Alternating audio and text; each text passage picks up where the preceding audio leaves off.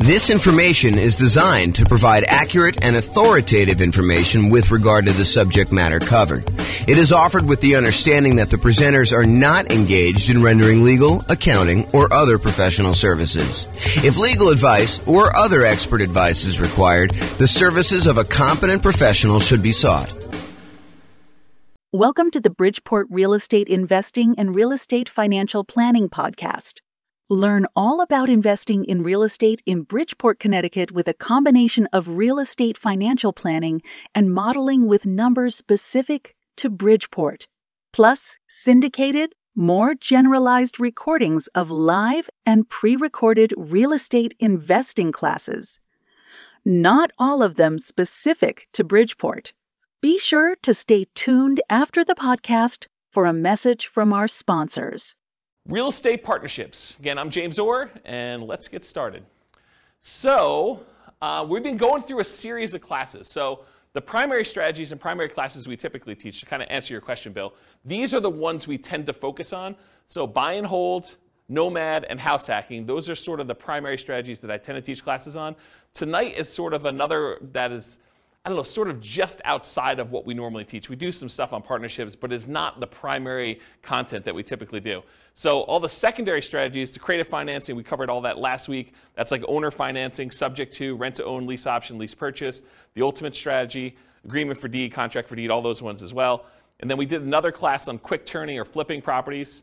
We did another class on the BRRRR strategy, which is buy, rehab, rent, refinance, and then the last star, if you want to do it, is to repeat that process over and over again. Then wholesaling and wholetailing, we're going to cover that here in the next couple weeks. Options and option auction, we talked about that. We're going to have that coming up next couple weeks. Tax liens and tax deeds, again, we're going to cover those. And then tonight is partnerships and syndications, and we'll talk about the three roles in detail tonight, about the three roles that partners can play. And then the stuff that I'm not going to cover, real estate investment trusts, you can go talk to your stockbroker about buying a real estate investment trust or your financial planner. Or covering other strategies, probate, short sales, foreclosures, and pre-foreclosures. Those are sort of like topics that are covered in other strategies, so we're not going to have separate classes on those. So any questions on the real estate investing strategies and like what we're covering and what we've covered so far? Okay, awesome. All right, so partner rules. Before I go into a lot of detail about partnerships and everything else, I want to explain to you that we break down partnerships into three roles. There's the deal maker, also called a syndicator, someone who goes out there, does all the work, finds the deal, ties up the deal, brings the other partners together, raises the money, gets finds someone to get the loan for the partnership, usually manages the deal itself, manages the partnership itself, usually kind of coordinates filing taxes and all the other paperwork associated with that. In some cases, they manage the property, like actually do the property management, or they'll manage the property manager. They're also, liquidating the deal and getting out of the deal. So the deal maker syndicator is the guy that puts everything together and kind of organizes the partnership. That's that one role. The next role is the money partner. Pretty obvious, they bring the money. So if you need a down payment, plus reserves, plus closing costs, plus rehab costs or anything like that, the money partner is going to be the person that brings that money. And then the last role is the loan partner. They're usually the ones that are going out there and getting the financing. In bigger deals, they're signing on the things, they're showing their income and their assets, and they're qualifying for the loan. For some of the smaller deals, they may just be getting the loan itself and doing it on behalf of the LLC or something like that. So that's the loan partner. Those are the three roles. Any questions on the three roles? We're going to go through a lot of detail on them tonight, but it helps if you really understand what they are now. Any questions? Pretty simple, straightforward? Awesome. So variations by role. So how much money is required, how much risk there is, what the scalability is, what the credit requirements are, what the different skills are, what the style of investing is, how stable it is, what the profit speed is and the profit size, and whether or not you can reuse your retirement account in order to do these, they all vary by role. So it's not like you can say, partnerships are all this. It's like we're going to talk tonight and say, well, the deal maker syndicator has this specific set of risks, the money partner has these specific sets of risks, the loan partner has these, and we're going to go through in detail all the different ones so that you can see how different roles vary. Just about everything depends on which role you take in the partnership. They're different for the deal maker than they are for the money partner. They're different for the loan partner. All right, so especially with partnerships, and this is true of a lot of other classes we've taught, but I think partnerships, it's even more true. And that is that I've tried to sort of give you an overview, but because we can do these so many different ways, you can't assume that everything I tell you is 100% correct in all cases. Because you can come up to me and say, but James, what about this really weird thing where if I structure it this way, then they don't have this risk, or they don't have this money requirement, or they don't need to do this, or it's much more scalable if you do this. Yes, that's true. I can't cover everything, and I can't tell you that I'm covering every possible color or version of things that you're doing. So just realize that they're all varied like that. So you can find a way to do a deal or structure a deal or make choices that are not in line with what I'm talking about tonight, but just realize that I'm acknowledging that up front, okay? And just because you don't think there's a chance that X can happen doesn't mean that it won't happen. So you may hear me talk about stuff tonight and be like, why is he even saying that? What's the chance of that happening? Well, it can happen. That's why I'm talking about it, right? So just realize that, not because, just because you haven't seen it, there's someone who comes to class who will tell you, real estate values, they always go up. I'm like, nope, that's not true. So you get the idea that there are these things that just because you haven't seen it happen doesn't mean that it won't happen to you in the future and that it can happen. Do your own research. This is intended to be a starting point for discussion. Please do not take everything I say as James said this, so that must be true. Go do this as a starting point to research and say, he said something about that. Maybe I should look into it or talk to my attorney or whatever you're going to do about that. Any questions on exceptions? Cool. All right, so real estate partnership variations. Real estate partnership variations. So these can be formally structured in a number of ways. I'll talk about, I have 3 active partnerships still going on. In all 3 of them, I am the money partner. I'm the money partner in all 3 of them that remain. One of them is for a 100-unit apartment complex. I'm a minority money partner in that one. Another one is for a single-family home. I'm a money partner in that one. And another one is for a small group of single-family homes. And I'm a money partner in that one. I've done partnerships before in various capacities. In some cases, I was the deal maker syndicator. In some cases, I was, I don't know if I've been loan partner in a long time, if I have. It's been a while since I did loan partners. I've been using loan spots for my own stuff. So if I did do loan stuff, it was early on. But primarily my role has been money partner. So just to kind of talk about these. So in one of the deals, it's a very simple structure. It's an LLC. There's 2 owners, and it's really simple. In another one, there's an LLC, and there's several owners, and there's the syndicator who's doing the overwhelming majority stuff, and the syndicator also happens to be the loan partner in that one. And then the 100 units, I think it's an LLC. It's been so long. I think it's an LLC, and there's a lot of investors in it. And I think there's a loan signer for that one, although I'm not the deal syndicator and I have less insight as to exactly what's going on in that particular one. So to give you an idea of how you could structure these, and there's lots of different ways to structure them. You could structure these as general partnerships where you and someone else get together and you just agree to buy a whole bunch of properties. Or you could do it deal by deal. You could do it house by house. You could structure these any number of ways. And depending on what strategy you're doing, you might want to structure them different ways. So just realize there's a lot of variation there. You could do these real estate partnerships with almost any of the real estate strategies we've talked about. So you could do partnerships to do buy and hold. You could do partnerships to do house hacking. You could do partnerships to do some type of nomad. I mean, that's what nomad by proxy is largely, right? You could do these strategies with fix and flips. You could do these strategies with creative financing. So there's a lot of different strategies you can use to do these with. You don't have to do any one particular one. What else on here? Buy and hold tends to be the most common probably for real estate investing strategies. And it can be any one or more of the 3 roles, and sometimes the deal does not require a role. For example, last week we talked about creative financing and buying properties subject to. And in those cases, do you need a loan partner? Who's really acting as the sort of de facto loan partner? The seller. Yeah, the seller, because you're actually taking over existing financing. So you don't need to bring in a separate partner. They sort of are acting indirectly as the loan partner in that particular deal. So sometimes roles don't exist in those. You could do this in local markets or remotely. So if you're having a hard time finding deals that are worth buying, you don't have to do your deals here locally. You could do partnerships in other markets. There's someone who I know is doing a pretty large syndication, and part of their pitch for how they're going out there and raising money is they're doing geographic diversification. They're going to buy a couple of commercial apartment buildings and some commercial office buildings, and I think they're even doing like a hotel, and they're kind of doing this geographically diversified, so it's not all in one city. They plan on having I think they're buying like 10 properties or something, 10 big properties, and they're doing this geographically diversified. So you don't have to do this in your local market, and sometimes you may want to structure these such that you have diversification. That could be one of your angles to do these in. Let's see, can it be a property type? We'll focus primarily on single family homes for modeling later. I think, Bill, you were asking whether or not we ever talk about commercial investing, apartment buildings and stuff. And yeah, we definitely do teach classes on that, but just because I'm talking about single family homes tonight doesn't mean you can't do and structure these with apartment buildings. We're definitely seeing a trend toward cap rates on commercial properties being lower.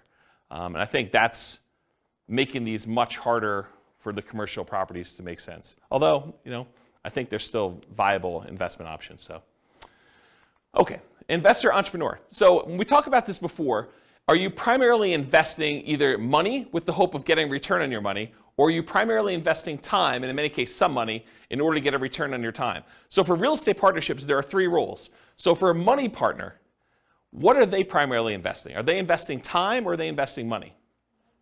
Money. It's really obvious, right? That's the big obvious one, right? And money partner coming in, they're usually investing money. They don't expect to do a lot of work, so they're investing money and they're expecting to get a return on that. What about the deal maker or syndicator? Are they typically investing their own money or their time in order to get a return on their time or a return on their money? What do you think? Time. Yeah, the deal syndicator is the one doing all the work and they're putting in all the effort. And they expect to be compensated for that effort and that time that they put in. So they're really more of a time sort of a thing. So it's more like real estate entrepreneurship for them. What about the loan partner? For a loan partner who's going in and signing and personally guaranteeing a loan, are they primarily investing time or are they investing money? Yeah, it's kind of a weird one, right? Because they're really not doing much of either. They're more real estate entrepreneurship-like because they're not investing money, but they're not doing a lot of time either. They're signing some documents and they're having to maintain their job, get financing and use their credit in order to do that. So if you had to force me to choose between real estate entrepreneurship and real estate investing for them, I would say it's entrepreneurship-like, because it's not really that they're investing a lot of time, but it's more like that than it is real estate investing-like. Any questions on this? Yeah, Daniel. For the deal makers, yep. You said it's a lot of time intensive. And I know if this is a dumb question. Have you found it that they'll kind of include some sort of management fee or some practice like that? Yeah, so for the microphone, Daniel asks, for the deal maker, the syndicator of the deal, are they usually getting paid some type of management fee or something like that? And yes, the answer is absolutely. Depends on what they're doing as to what they're getting paid for. In some partnerships, they may charge an acquisition fee, so a fee to go out there and find the deal, put the deal together, and a lot of times they'll take a percentage off the top or a dollar amount off the top. They might say, we're taking 1% fee on the money we raise, or the first deal that we put together, the price of the deal, or whatever they're doing that way, in order to be compensated for all the work that goes into finding the deal, putting the deal under contract, doing all the due diligence, finding all the money lenders or the money partners and the loan partners, and kind of doing all that. So they may charge some type of acquisition fee. They may charge some ongoing property management. If they're doing the property management themselves, they may charge some type of partnership management fee. They may charge like a dissolution fee of some sort. They may charge some fee for overseeing taxes, like if they're got to do tax returns and kind of send out updates and do management meetings where you're getting advice or input from the partners. So they could be charging fees for all those different things. So yeah, there's definitely some fees involved. And are you doing that? Do you typically see acquisition fees and partnership management fees when you and a buddy get together to go buy rentals? Probably not, right? I mean, I think that makes sense. But as you get into bigger deals, where there's a lot more time and energy invested, and sometimes money up front, then getting paid for that stuff, I think, makes a lot more sense. Does that answer your question? Yeah. Okay, cool. Did you have a question, Cole? Almost thought I saw you do something. Okay, cool. All right, any questions about this? Cool. So money required. So sometimes it's fronted by the deal maker or syndicator, but it could be entirely funded by the money partner coming in. But often the loan partner does not have any expenses. It's covered by the partnership. So Here's where the money is usually required for partnerships, and of course, the strategy may dictate where you spend money. You may need rehab money if you're doing more fix-up than if you did buy and hold or creative financing or you're buying pretty houses or something. So money to consult with a local attorney to get the correct paperwork and advice. I think if you're going to do these, you want to make sure that you are willing to invest the money in order to do it right from the beginning. There's few things worse in the world because everybody is like gung-ho and happy at the beginning of the deal. They're all excited about doing the deal, but that's when you want to agree on all the things that could go wrong and how do we get out of this thing if I decide I don't like you or you don't like me, or how we resolve our issues, or what happens if someone dies and the deal maker is unable to do stuff anymore. Like, how do you resolve all those things? The time to work all those things out is in the beginning with the help of an attorney who structures the correct paperwork. You don't want to get to the end and find out later that we didn't think about this. We don't have a way to do this. We don't have a way to buy out a partner. I have a partnership agreement that doesn't have a buyout in it, which isn't come up, but that's a potential problem if a partner wants to buy someone else out, okay? All right, so consultation with local attorney to get correct paperwork and advice. Sometimes you're gonna need money in order to do marketing and find or acquire the deal. Sometimes you'll find these deals by looking on LoopNet or local MLS or networking or wholesalers or some form of that. But sometimes you're spending money in order to do marketing in order to acquire deals. And so it depends on which way you're doing it as to whether or not the deal maker, the syndicator, needs to spend that money up front and then maybe get reimbursed later by the money partner. Maybe it's part of an acquisition fee, or if they're just going to self-fund that and that's their minimal investment into the deal. Maybe they only spend money on marketing costs and talk to the attorney, and then after that, the money partner comes in, does the down payment, and does the closing costs, and does the reserves and everything else. But that could be there. Earnest money. So earnest money is usually money you put up in order to control the deal before you formally go and close. And so you'll need to have some earnest money. And with some of these larger deals, these can be significant checks. They're not just $5,000. So realize you could need earnest money up front. So realize if you're doing these bigger deals, you may want to partner with your money partner early and talk about providing earnest money if you're doing those, if you're unwilling to do it, if you're the deal maker or the syndicator in that deal. Does that make sense? Okay. Reserves, you should not be doing these deals without reserves. And in my opinion, there's a tendency for the mom and pop landlord real estate investor, which I don't believe you should be doing this, but there's a tendency for them to kind of play it really loose and invest in real estate without setting aside, specifically earmarking money as reserves. They'll say, if I really need to, I can go tap into my 401k or my IRA, or I've got $50,000 in credit card balance that I could use, or I can go get a personal loan from the bank if I really needed money to do something. So I don't really need to have 6 months of reserves per property set aside. When you do a partnership though, and first of all, I don't think you should do that. I think you should set aside reserves, in my opinion. But when you're doing a partnership, I think that's sort of like cowboy, sort of gunslinging, sort of like make it loosey-goosey, whatever you can do. I don't think that flies as much. Because if you've got a money partner and they've already put in $100,000 in order to do a deal, and you go to them and say, hey, we didn't have reserves set aside, but we got a roof, and the roof's going to cost whatever it is, $20,000 on this building that we just bought. I need $20,000. And they're like, I don't have $20,000 right now. I just made another investment. I've used up all the money. I didn't keep reserves set aside for you doing that.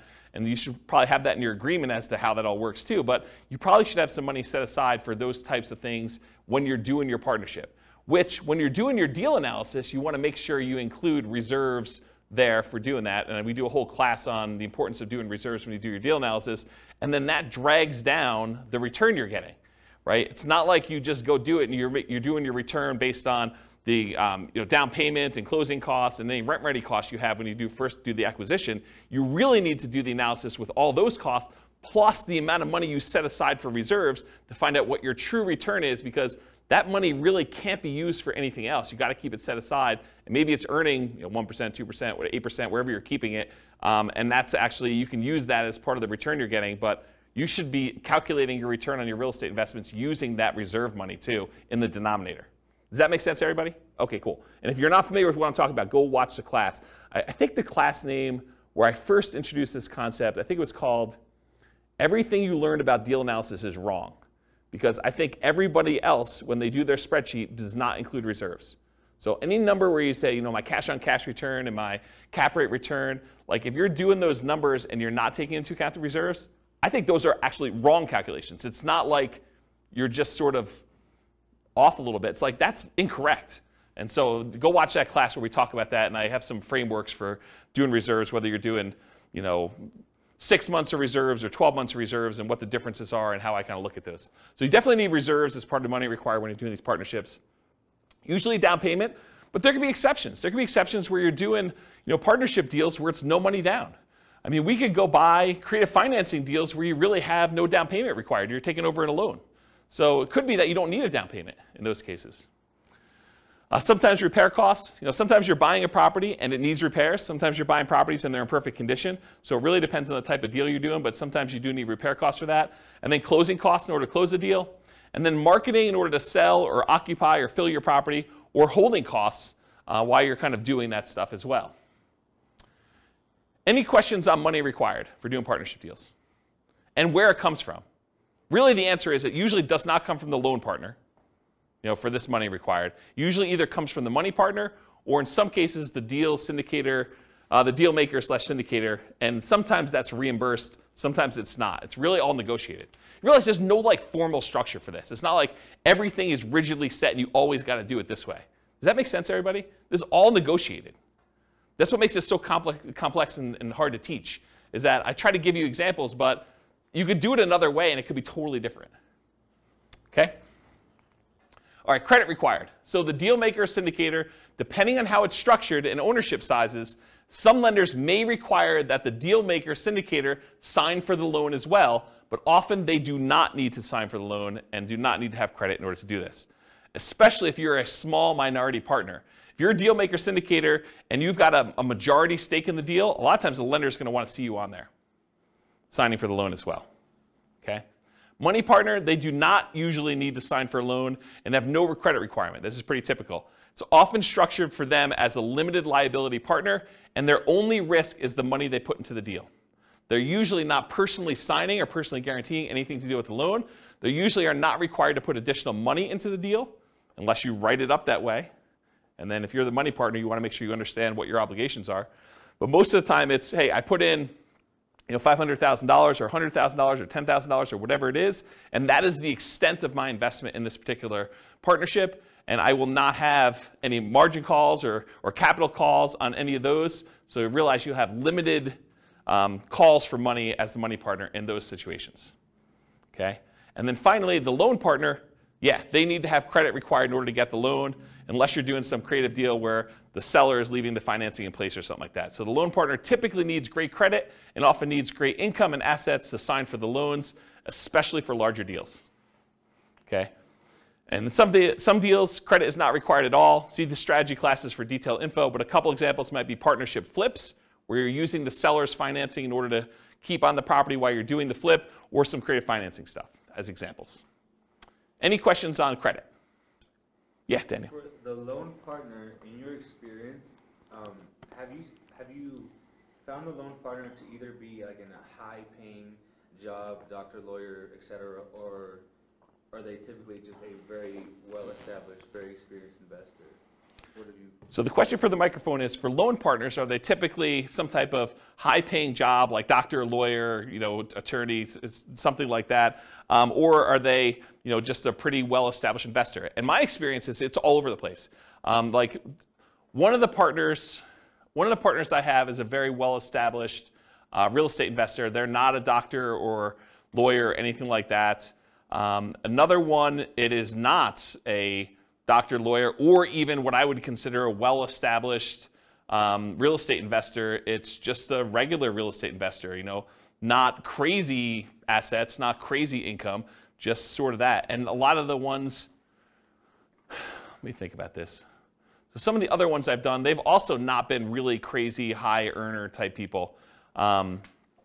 Sometimes it's, like somebody just buying a single family home, they're able to get the loan on it. And we'll talk about the examples toward the end of class where we do Norm and Norma kind of variations on this. But they're just regular people and they can qualify for the loan to buy a single family home, and they just don't have the down payment, or they don't have the expertise or time to do something, and they bring in a money partner for down payment and they just sign for the loan. And so it doesn't have to be someone who's like crazy like that. They just have to qualify. Yeah. All right, any other questions about credit required? I guess my question is when you're a money partner Yep. or a loan partner, I guess it depends on how the deal's structured, but do you have to be an accredited investor? Yeah, so that's a really good question. So Kevin asked, do you need to be an accredited investor in order to do these deals? And the answer is maybe. It depends on the deal and how many people are involved in a transaction. But if you and your buddy want to get together and buy like a single family home and one of you is going to get the loan, the other one's going to do down payments, you're going to do that, nope, you don't. But go talk to an attorney. I mean, this is part of what you need to set the money aside for, make sure you get it structured right. So ask the attorney when you go sit down with them, is this like an accredited investor situation? But my understanding is if it's just you and your buddy doing something, or you and your buddy and maybe one other person doing it, probably not. If you're going to go out there and formally raise money, and there's regulations, Cole may actually know, you can talk to him after class if he may know, but there's rules about like what requires accreditation and what requires, there's like another level in that too, right? I think if it's like a real estate investment trust that's registered with the SEC, you're more likely to have something like that. Yeah. For the small, like single family deals, no. Yeah, so just go find out. Talk to an attorney. You're gonna want to talk to an attorney. You should be not be doing this without paperwork at all. And you definitely should go get advice from somebody. So this is like a 2-minute question you ask that's part of your hour or two that you're going to get with your attorney. So just go ahead and ask that and make sure you're doing it right, rather than me give you bad advice. And my understanding is these laws are becoming much more friendly for doing these types of deals too. I'm just seeing regulations coming across saying that they're going to reduce the requirements in some form. So, I mean, all this stuff changes. So, yeah, don't rely on what you're hearing here. Go talk to an attorney. It's the best answer. Any other questions? Cool. So skills required. And the skills required for the deal maker syndicator are significantly more involved than the skills required for the money lender or the loan partner. So the whole left-hand side of this slide is all the deal maker skills, and then the right-hand side, there's like a couple lines for that, okay? So I'm gonna cover the money partner and loan partner first because they're easy, okay? Money partner, you gotta have the money or access to the money in form of assets or credit. Loan partner, you got to have the ability to get the loan. You need to have credit, income, and in some cases, assets. Pretty easy. That's it for those. Any questions on those before I go into all the deal maker syndicator stuff? Okay. So deal maker syndicator, you got to find the deals. I mean, that's your job, right? You're out there finding amazing deals in order to bring in partners that want to invest with you. So you got to go find deals, and in some cases, that's going to require marketing skills. If you're not just going to the MLS and trying to do a deal that way, and you could sort of like see between the lines of like deals that are in plain sight, but you know what to do with them in order to make them really, really profitable. A really basic example of this would be, buying a property that you're going to convert as a short-term rental. Someone may have a property that's listed for sale, but the income could be amazing if you do a short-term rental on it, and it could be worthwhile if you raising money with a money partner or a loan partner in order to go do those types of deals. But you need the expertise to be able to go see those in plain sight when they're just lying in the MLS and no one else is looking for them, or like be able to kind of put those together and have the expertise to run those, okay? As one example. James, Yeah, question. Question about the money partner. Yeah. So, like maybe in your case scenario, do they essentially just need proof of funds type of thing, or are they looking into your finances more than just that, like to qualify, the loan partner qualify? Yeah, so Nathan asked... Like how involved is their search into your... Yeah, so Nathan asked whether or not the money partner is going to need to like have someone come in and look at all their financing and confirm that they have the money and where it's coming from and source it and everything. And it depends. But if you and a buddy are buying a single family home together or a duplex, triplex, fourplex, maybe even a small apartment building, and it's a pretty simple one, you telling them that I've got $200,000 to invest is going to be fine. They're not going to need to go do that. When you get the loan, they may or may not ask you, the lender may or may not ask you where those funds came from, just to kind of know. So make sure you go talk to whoever's doing the loan or talk to the money partner, make sure you structure all that correctly. But in most cases, I don't even think that's come up for me. But it's not saying that it won't ever come up in the future. And part of it may be the lender and how you structured it and everything else like that. But no, I don't think that's the case. Now, if you're doing like one of these larger type syndications or something like that, maybe they may want to go and source that. I've not seen that come up. Some of the larger syndications that I didn't get sourced for my down payment for the larger syndications I've done. And the ones that I know about going on now, I understand their process is basically you need to have your attorney or CPA just sign a statement that says you're accredited. and they're not looking at stuff. You just need to do that and send in your check. So I don't think they're doing anything like that. So it probably depends, but in most cases, no, I don't think that's going to be an issue. Does that answer your question? Okay, cool. All right, cool. So finding deals, and a lot of times that involves marketing in order to find them off market, how to do motivated seller marketing of that sort. Analyzing deals, being able to estimate rehab or cash flow, you run the deal numbers, estimating value if you're trying to buy stuff under value, doing comps, things of that nature. Or if you're not able to do these yourself, you need to be able to have someone else that you could tap to do it. If you've got a real estate agent or a CPA or someone else who's willing to help you with deal analysis or help you with estimating value or anything like that, then you can outsource it. But you need to be able to perform that as part of your deal maker syndicator thing, whether it's you directly or you're using someone else to do it. Deal structuring, and part of this is negotiation, but structuring the deal and also negotiating with the partnership as to how that's going to be structured. Raising money, you need to go find your money partners. Also, finding financing, finding your loan partner to be able to do that. So that's another skill you need to have. Managing the partners and the partnership itself. You need to know what is involved in running a partnership and managing the partnership and getting taxes done and having meetings and giving updates and making decisions and following the guidelines for the agreement, the LLC or the entity that you're using in order to do this.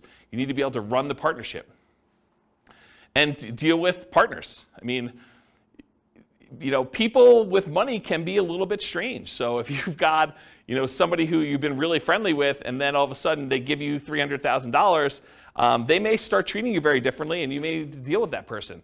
Especially if things don't go your way. I mean, when the market goes your way, I think a lot of times everything seems super smooth, right?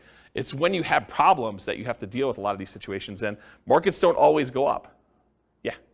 So if it does go bad, can they go after the assets of the money partner? Yeah. So the question is, can they go after the assets of the money partner? And I have a different slide here when we talk about risk, and I will tell you what each individual person's risk exposure is. But part of it is how it's structured and what people are doing and what people are promising, right? I could see a situation, I wouldn't recommend this, but I could see a situation where a money partner has written into their LLC agreement or their operating agreement or whatever they're doing that basically says, if we run short on money, you are agreeing to provide additional money to kind of hold the partnership over. And it could be, unlimited. I mean, it could be just not clearly stated as to what that is. And I don't think that's an unusual clause to have in there, right? Like, what happens if we run out of money? Who's going to bring in the money? So I don't think it's an unusual situation to do that. But if I'm the money partner, I want to know what my exposure is, and I want to know what the obligations I have and what my risk is and how that might all play out. And if you're the money partner in that deal, maybe you say, I don't want to have that obligation. Maybe that's on the deal maker syndicator, and that's part of the, if a deal maker syndicator has good financial strength, that could be a benefit that they offer. Say, look, you're bringing in the money, you're bringing in $100,000 or $250,000 or $1 million or whatever it is, but that's your only money that you're going to bring in. If we ever need money, I will personally provide that, and it says so in the operating agreement. But we'll talk about risk here in a little bit. Okay? Answer your question? Okay, cool. Selling or filling the property, if you're doing that. Property management, and this could be, you hiring a property management company and managing the manager, or it could be you actually, as the deal maker syndicator, doing the actual property management. Taking calls from tenants, screening tenants, putting tenants in properties, filling out leases, doing renewals, dealing with, requests for maintenance on properties. Like all that stuff could be you as a deal maker syndicator, and part of your negotiation of what you're charging and what you're getting paid is part of like what you're doing, what you're providing. Rehab on the property, so you might be doing some work yourself, you may be managing subcontractors, or you might be managing a general contractor depending on what you're doing, and even if there is rehab on the types of deals you're doing. And then maybe sales skills. You got to sell the seller if you're out there doing deals with individual sellers directly, you're not going through brokers. You got to be able to sell the buyer if you're selling properties. That's a sales skill. Or if you got to sell the partners on why they should do this partnership deal with you. So it's a sales skill. It's not just, I love real estate, I like looking at properties on the weekend. It's, it's salesmanship and probably some technical skills as well. Any questions on skills? You can see the deal maker is responsible for a lot of stuff. On the deal structuring, like when you're talking percentage of ownership. Yep. Say I go in with a buddy, I got 50 grand, he's got the good job. We both find the deal together.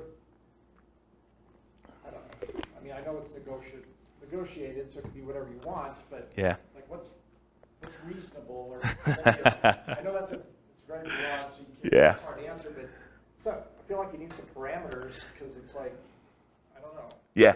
So Bill's question is, what's a reasonable percentage that a deal maker syndicator should get? What's a reasonable percentage the money partner should get? What's a reasonable percentage that the loan partner should get?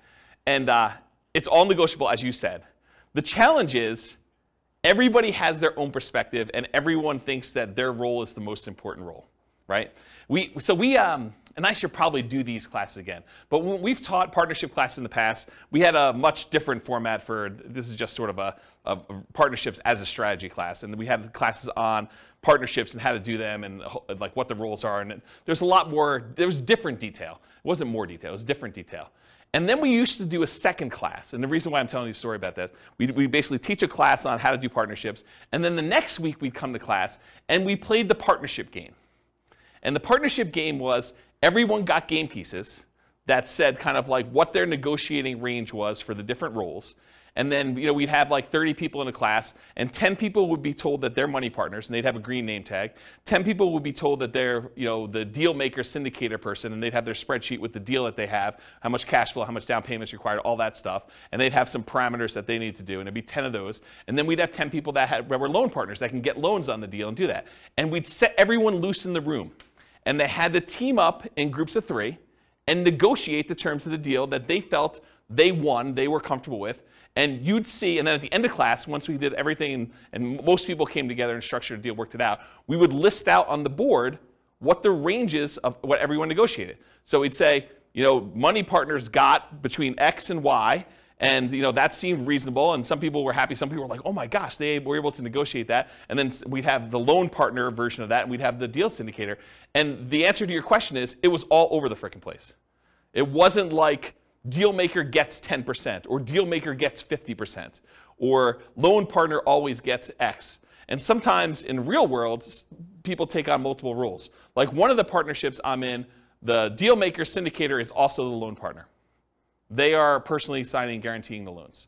And so they got a bigger piece, right? And sometimes when you structure these things, there are minimums. So they'll say, look, the money partners get the first 8% or 10% return on this. Then after that, the syndicator or whatever else as the other roles are, they get caught up to 8%. Then after that, we split it until 16%. And then anything over 16%, the syndicator gets 75% of that, and the money partner gets 25%.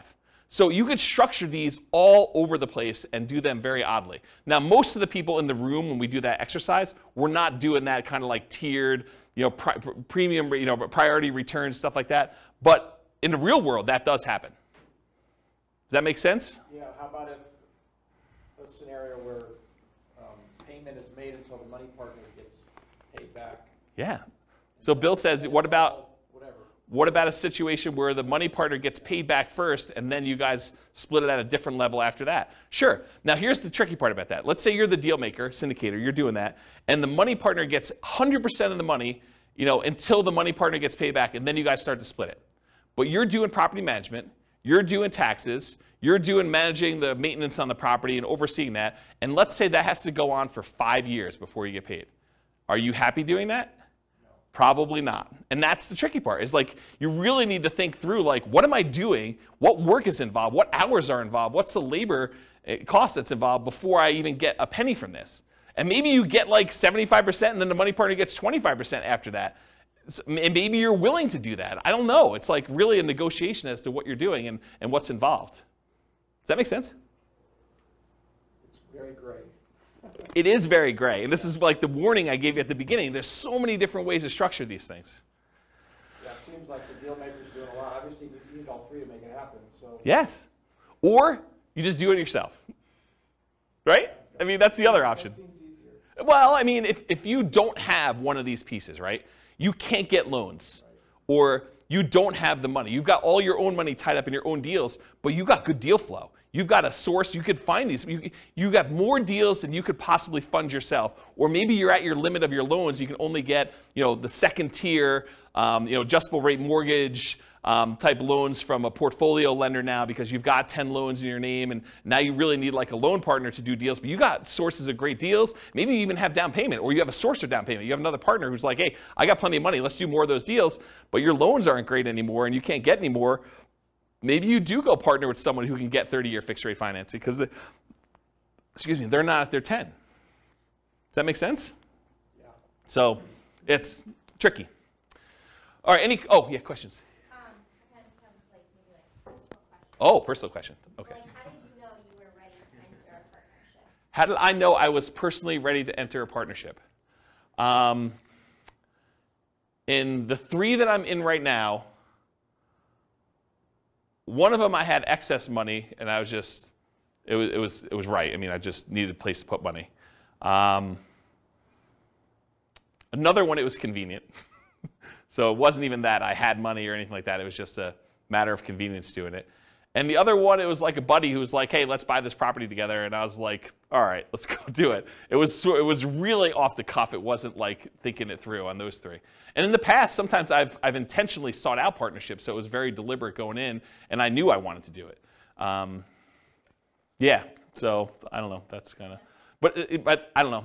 Sometimes it's like, especially when you know the investment. I mean, I was already buying another one in the same neighborhood at the same time. So I just bought 1.5, right? Because another buddy of mine was like, hey, let's go do this. I'm like, great. You do the loan for that one. I'll kind of oversee it. You know, that's what we'll do this, and then we'll split it 50-50. That was the way we structured that particular one. You put up half the money, I put up half the money.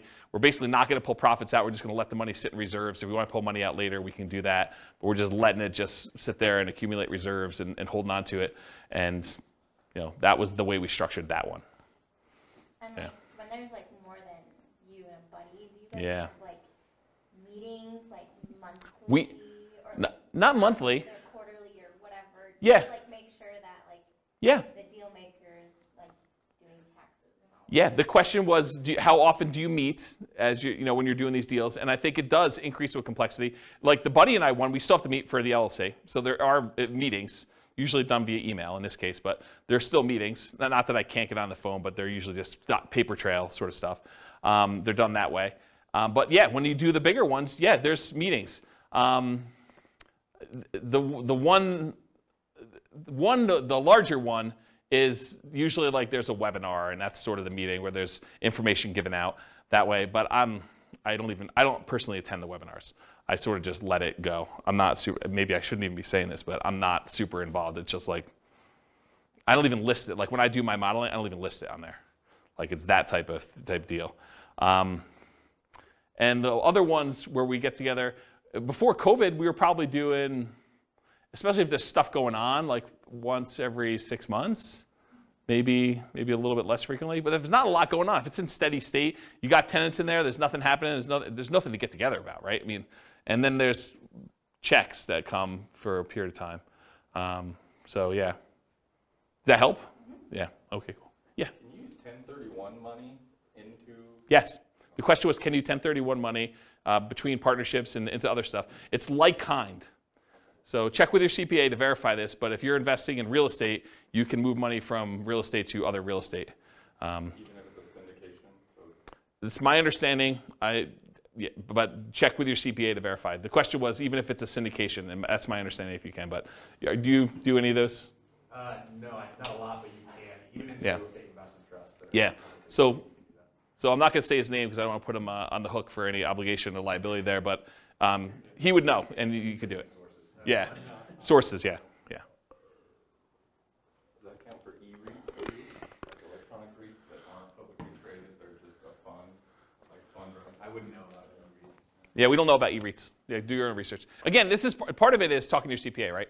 Like, I don't know. In general, I love teaching classes and providing information, but it's a starting point for you to go, oh, here's my list of questions for my accountant. Here's my list of questions for my attorney to verify that what James said is true. You should not believe anything I say is like true, right? Like, I think it's true, and I'm not trying to deliberately giving you false information, but part of your job is to go do your own due diligence and verify this. And so go talk to an attorney, go talk to your CPA to make sure that for your specific situation, in your specific area, that what I'm telling you is correct. Yeah. All right, any questions on skills required? Sweet. Stability. So Shane Parrish, who was from Farnham Street, sent out an email on his blog. This is probably months ago at this point. And in the article, he basically talked about this idea of things being stable, whether something is actively stable or passively stable. Something is actively stable. It requires your attention and your input in order to make sure that you don't die or something bad doesn't happen. And the example I think he used for that is his example was flying a jet. If you fly a jet and you're not actively engaged in flying the jet, things could go very, very badly and you could die. Versus an example of passively stable is like a boat.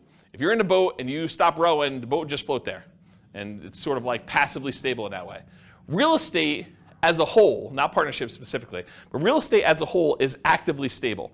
If you don't do anything with your real estate, if you're not paying your taxes and you don't have to have insurance, but if you don't pay your taxes at least, you're going to lose the property. If you've got a mortgage on the property, you're not paying that, you're going to lose the property. And if you're not managing your tenants and managing your properties and doing maintenance on them, it's required. So it's actively stable in general. Partnerships specifically vary a little bit based on the role, but they are also actively stable. So for example, the real estate partnership where you're the deal maker or syndicator, that in my opinion is very actively stable. You have to be doing stuff actively in order to keep that thing running. You need to be managing the partnership, you need to be managing the financing, you got to be managing the property manager or the tenants directly. You got to be doing all that stuff. For a money partner or a loan partner, yeah, it's actively stable in that the investment requires some work to be done, but do you really have to be doing a lot personally? Probably not. But there is something involved in there. And so I put down it's actively stable just because real estate in general is, but you're not having to do a lot of stuff yourself. In some cases, you may need to submit financials, especially if you're doing like these larger deals or commercial loans. A lot of lenders are going to want updated financials every X period of time, whether that's a year or 5 years or 6 months or whatever it is. They'll want to see some updated financials from you to make sure that everything's good. Otherwise, they can call the loan due. For smaller deals, that's probably not happening. But that's a possibility as an example for the loan partner. And for the money partner, maybe you have some responsibility to put more money in. Depends on what your agreement says. Okay, any other questions on stability? Sweet. Scalability. So is doing real estate partnerships scalable? Is it a way to build wealth? And how big can you get with it? So real estate partnerships for the deal maker or syndicator are often limited by deal flow. How many deals can you find, and are they good enough quality where you can actually get cash, money partners and loan partners in order to do those? And so it's really limited on your ability to deal flow, and probably to a slightly lesser degree, in my opinion, is finding the partners themselves, finding the money partners and finding the loan partners to be able to do the deals. So in my opinion, that could be considered a wealth building strategy because once you're able to find enough deals and partners to do it, you can scale pretty big. It's not like you're limited by the number of loans you can get or how much money you actually have yourself. You can really scale this up. For money partners, it is limited by the money you have to invest. So it can largely be passive wealth building strategy, but it's scalable only based on how many partnerships you can find and how much money you actually have. So I don't know, I wouldn't consider that super scalable because you're limited by your own money stuff. Loan partners, it's very limited in my opinion. It's limited by the number of loans that you can personally guarantee and qualify for, and it's not typically scalable unless you graduate to signing for larger commercial loans. So you can scale it, but I think it's more limited if you're doing like single family homes, duplexes, triplexes, fourplexes. Once you get to larger deals, then it's a matter of your assets and your income and your ability to qualify for these larger deals. So depending on the real estate investing strategy being used by the partnership, there may be additional scaling limitations imposed by the strategy itself.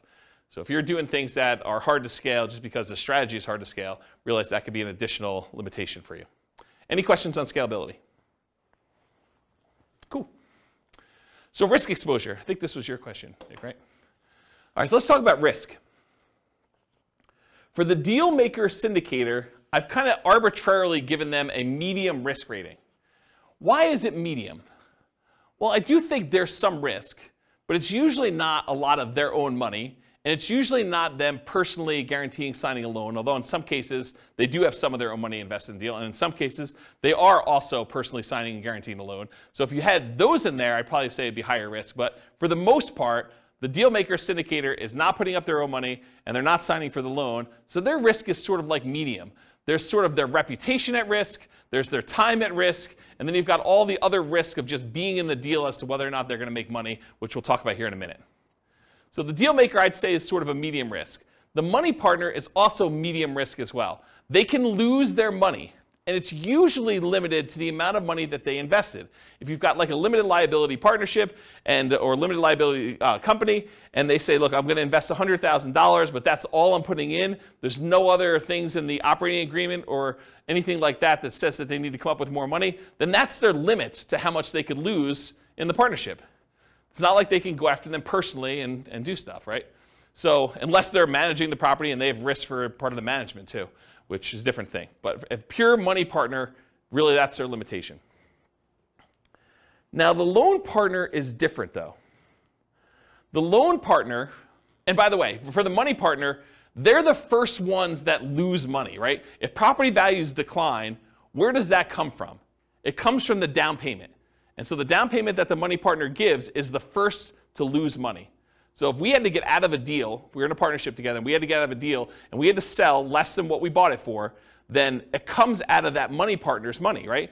If we had to sell a property for less than what we bought it for, then they're the first ones to take that hit, okay? But for a loan partner, they come in there and they're personally guaranteeing the loan. And personally guaranteeing the loan is you're guaranteeing it to the lender. So really, you're only having to make a guarantee if the lender loses money, right? So if the lender comes in and property values go to zero, which isn't likely to happen, but if it goes to zero and the lender's like, look, I loaned you $1 million and I didn't get any of my money back, so now I'm personally coming after you to make me whole for the $1 million. The loan partner, because they personally signed and personally guaranteed that loan, could be obligated for that $1 million.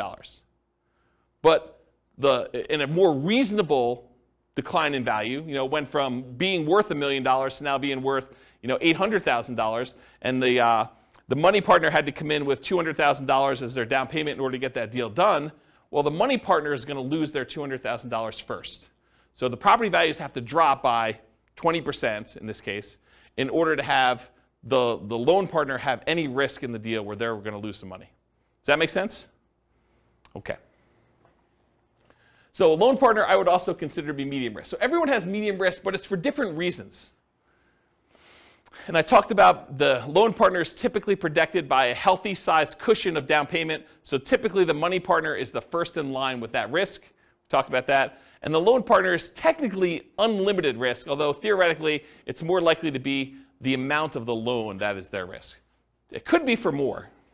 If the property that you own is now worth negative money, it's going to cost $500,000 for the lender to actually clean up an environmental waste issue on the property, and they go after you for the whole loan balance plus the $500K in order to do the cleanup. It's more than the loan amount, right? Technically.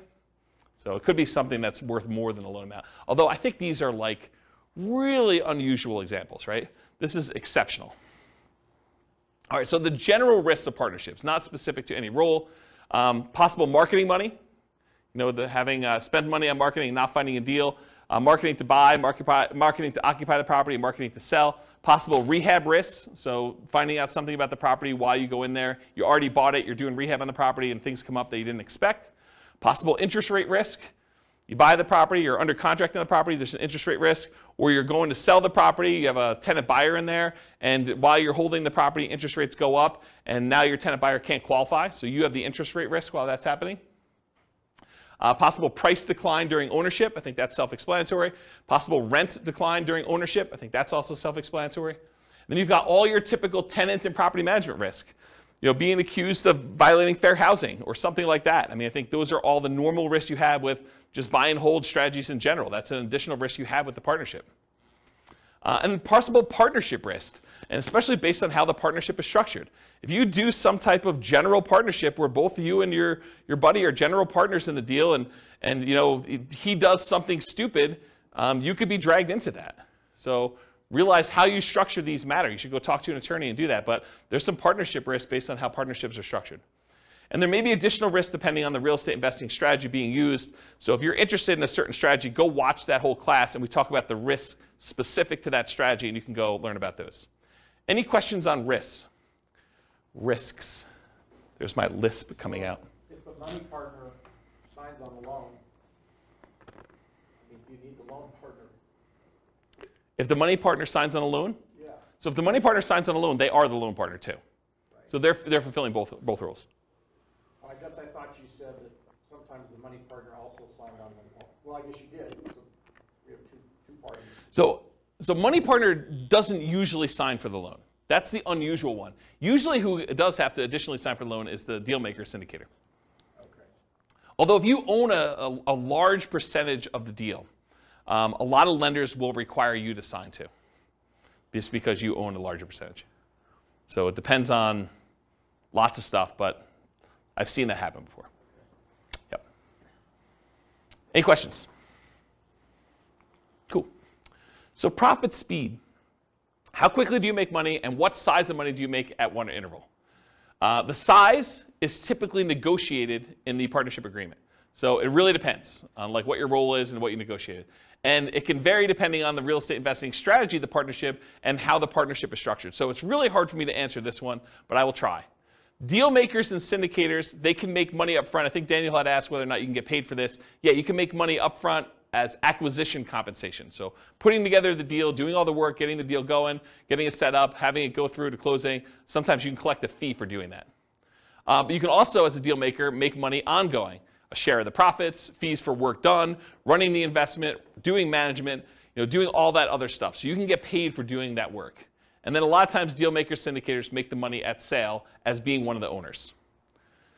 For money partners, it's typically not upfront. It's weird for you to go give $1 million to invest in a deal and immediately get compensated part of that back. It's unusual to have it structured that way. It could be, but it's really unusual.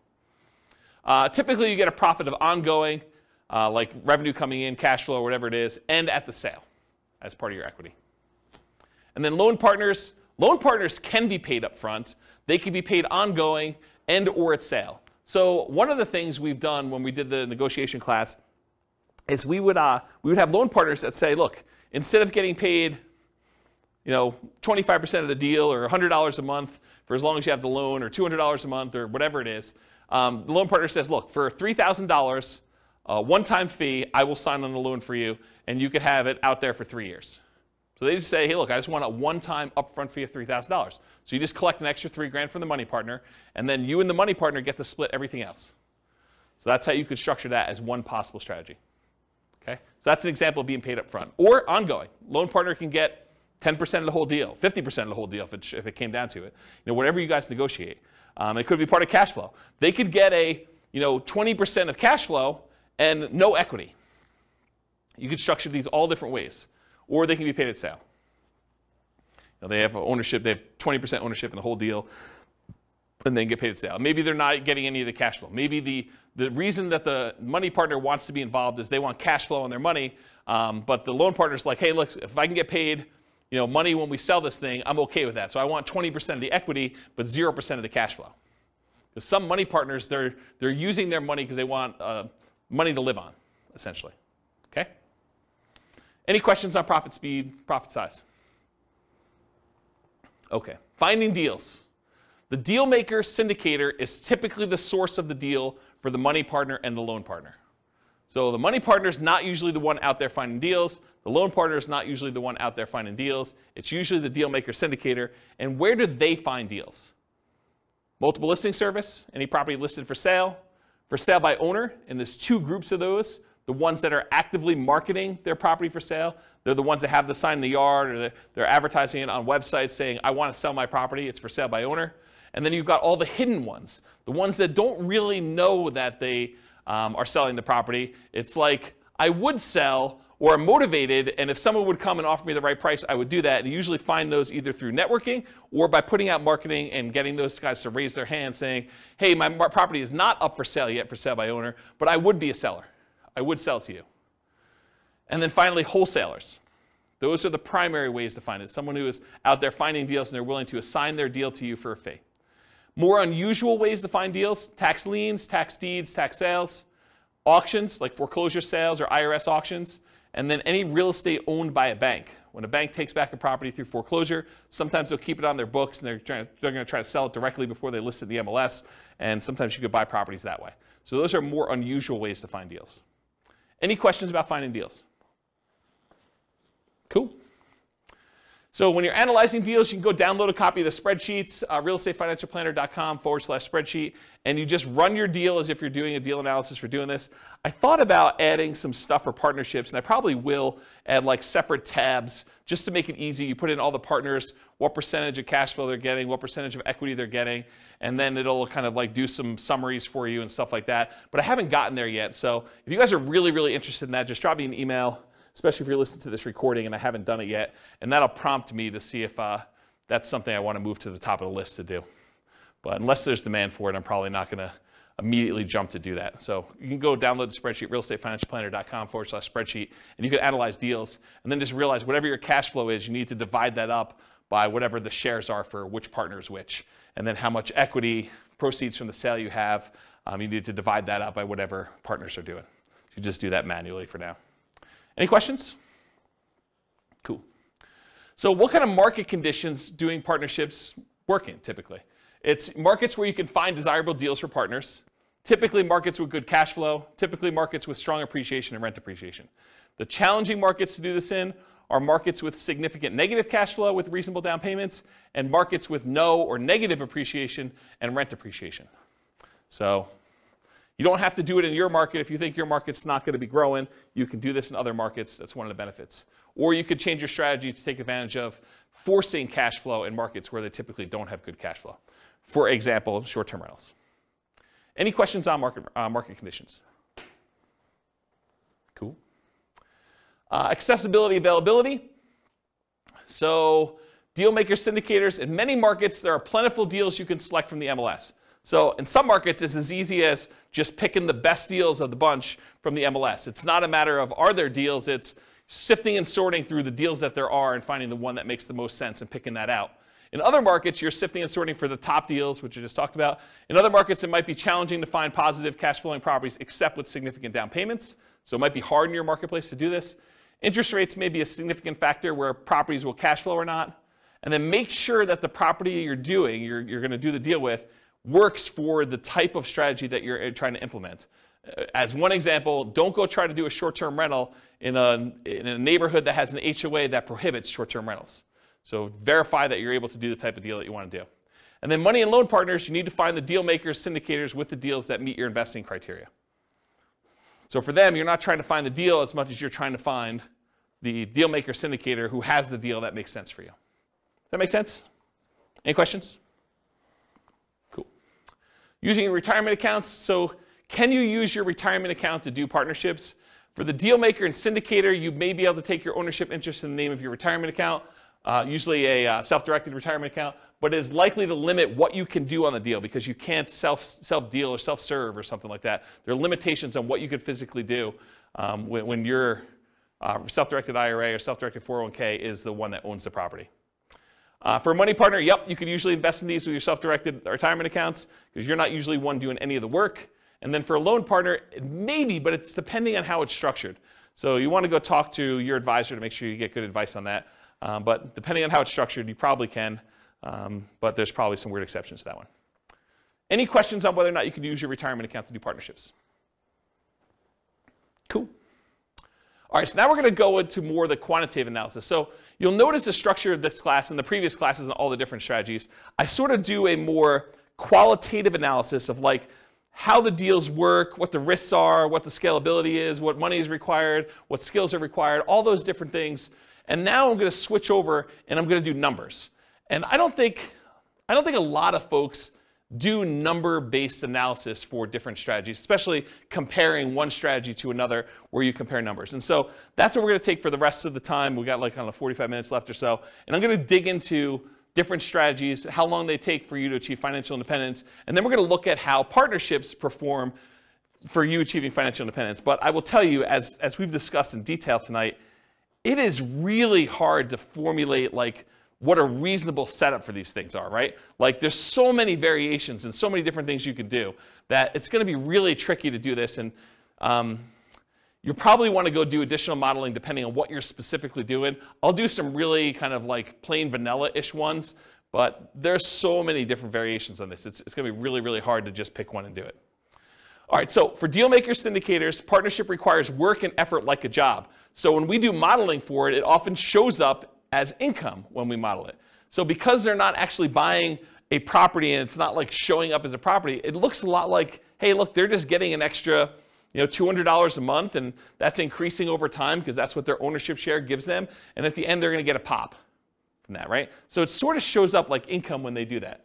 It's similar to how we model house hacking in a lot of ways, right? The house hacker gets an extra $500 or $600 or $700 a month per tenant that they've got in the property, and that shows up like it's a separate job or small business.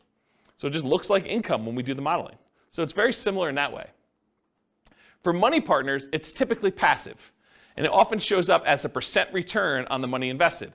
It could also show up as like that $200 or $400 a month or whatever it is, and then a big pop at the end if you go and sell the property, or an increase in the amount of cash flow you're getting when the loan gets paid off and you're in sort of steady state after that. But a lot of times you could also look at it as, hey, look, the money partner's coming in, they're investing money in the deal, they're getting whatever it is, 10% return on their money, and that's what the partnership is paying out. You could structure it that way too.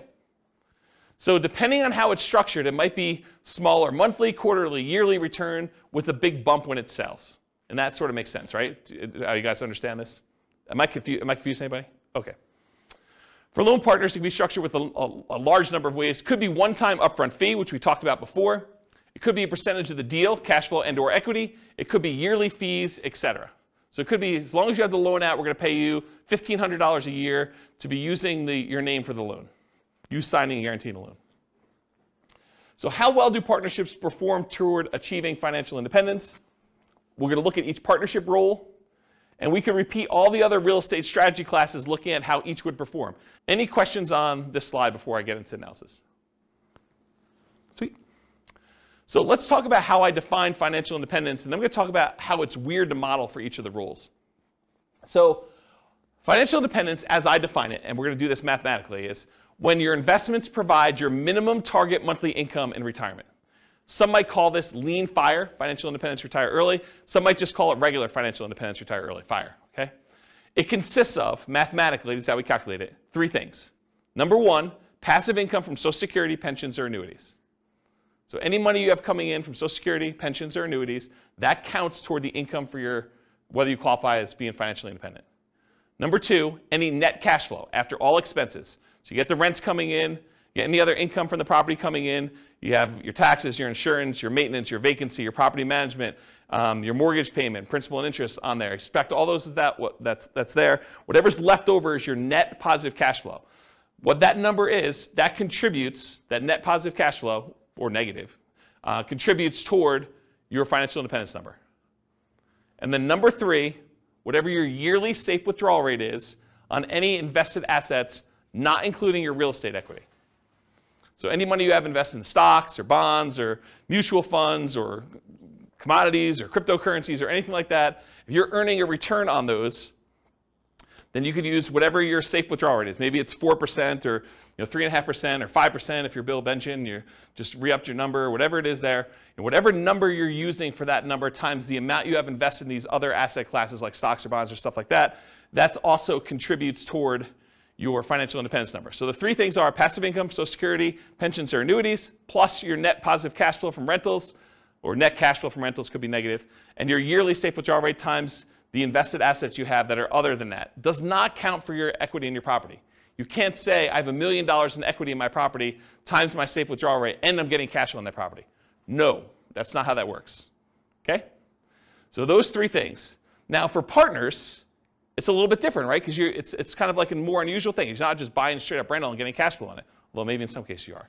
For partners, it really depends on how it's structured and how I might suggest modeling it. So for the deal maker, if the deal maker comes in and they've got a partnership that they've got coming in and they're getting some cash flow on it, I think you could argue that you get cash flow from your ownership interest. That might count as your cash flow.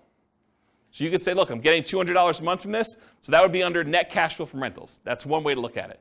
We don't typically count equity for determining financial independence, though.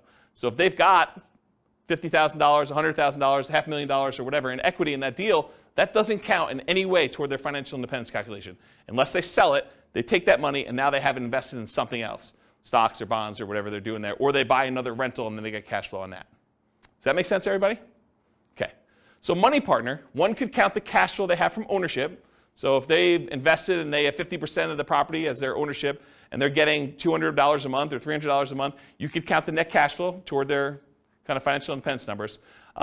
Or another way to do it, alternatively, you could say, look, as a money partner, I invested $100,000 or $200,000 in this property, and I'm not going to count the cash flow. Instead, I'm going to say I have $100,000 out, and so that is also part of my safe withdrawal number. So you could use that and just pile it into your safe withdrawal. Now you've invested in almost in like a quasi real estate investment trust where you have this asset out there, and that would be part of my other assets times whatever my safe withdrawal rate is, and I have that coming in. So you look at it that way too. You can't do both though. You either count the cash flow, or you say, as a money partner, I've got $200,000 out there, and so I use that as part of my safe withdrawal rate calculation. Does that make sense?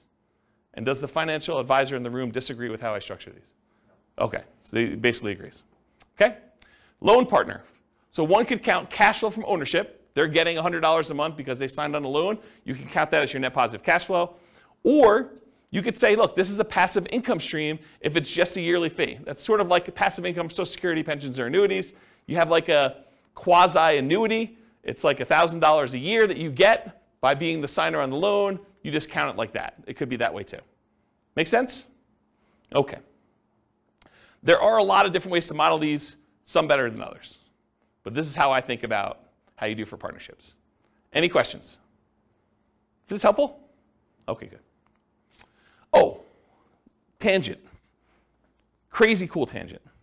So why can't you just say to somebody, hey, look, this thing cash flow is $100 a month. So, the cash flow is going to increase because of inflation or whatever it is, and I've got some expenses that are increasing. So I expect the $100 a month in cash flow just to increase linearly 3% a year. And if I'm going to do a really simple spreadsheet calculation, why can't I say $100 a month in cash flow? I'm just going to grow that at whatever inflation is, and that's how I'm going to model cash flow in this rental property. Why can't you do that? Here's the slides that explain this. It's kind of a really cool one. So this is the annual cash flow, each little dot's a year's worth of cash flow, for a single rental property. And it just shows you, starts off really, really small, and the cash flow sort of increases, and eventually you get to the point where there's a loan that's paid off, and then the loan's paid off and cash flow increases a lot more.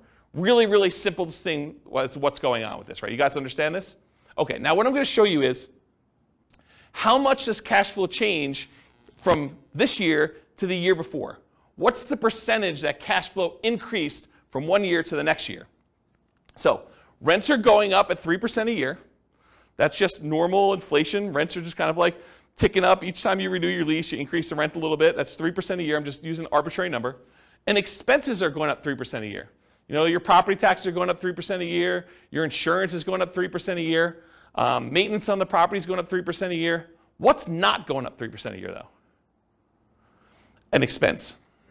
Your mortgage payment is not going up 3% a year because when you get a mortgage, you get a 30-year mortgage, the payment, the principal and interest part of your payment is fixed. The payment stays the same from month 1 all the way through to month 360. Okay? So your mortgage payment is not going up 3% a year, which makes some weird things happen, right? Because now rents are going up 3%, the top line. Some of your expenses are going up 3%, but some of it's not going up at all. And so your rent's actually increasing at a different rate than just this 3%. So how fast is cash flow growing? And why is this harder to model than just doing it in a simple spreadsheet and saying 3% a year? What I'm going to show you in a second here, I'm going to show you what the difference is from one year, like if we look out next year what the rent was versus this year what the rent was, what's the percentage increase between one year to the next? That's what this chart is showing you.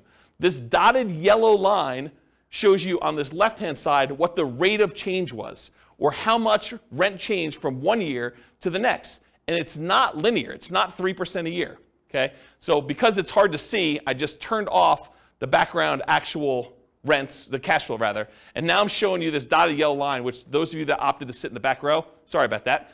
But really, if you could see it, it goes like this. It starts really, really high, and then it kind of it goes down pretty quickly and tapers off. It sort of approaches one fixed number, but then you have this really big bump up when you pay off the mortgage, and then it kind of stays there for a little while, and then it goes all the way back down here, and then it hovers at a fixed rate once you get the property paid off. So here's what I'm trying to show you, though, is when the property is early, it's young, and you've got a small amount of cash flow, and cash flow is increasing, your cash flow is increasing at 20-something% in that first year. Then it kind of goes down, it's at like whatever it is, just under 25% in the next year. But each year, it's increasing slower, right? Your biggest jump in cash flow is early on when you own the property and the cash flow is really small. Here's another way to think about it. You're getting $100 a month in cash flow on a property. You raise rents by $100, on the rent overall. And so maybe your cash flow, let's assume that it goes up that full 100. So you were getting 100, it went up by 100, that's a 100% increase, right? It's not 3% increase. It's not like you went from $100 a month cash flow to 103. It's because you had a fixed dollar amount increase and the cash flow was so small, the percentage that cash flow increase is really, really significant. So you can't just go model in a spreadsheet that I made $100 a month in cash flow, next year I'm going to make 3% more. You can't do it because it changes every year. And this is how it changes. This is the actual graph that shows how it changes. And it becomes asymptotic, fancy math term for those who know what I'm talking about, but it becomes asymptotic to whatever the rents are going up at, 3%. Eventually, once your mortgage is paid off and that fixed part of that payment eventually goes away, it becomes basically about 3%. Make sense? Okay. And I'm just going to throw a curveball out there. You can tune out for 30 seconds. But if we take into account cash flow that includes cash flow from depreciation, the tax benefits, it's a little bit more interesting because when you lose your depreciation benefit after 27.5 years, your cash flow actually goes down for that period of time. Then a couple years later, you pay off the property, it bumps up, but then it kind of hovers around 3% again. And this curve is a little bit more reasonable because you're already making more cash flow because you had cash flow from depreciation added in. Okay? Tune back in. Welcome back, everybody. All right. I gotta take a drink. I noticed my voice has been weird since I had COVID. Anyone else noticing that? My voice is going? No one else? Just me? A little bit?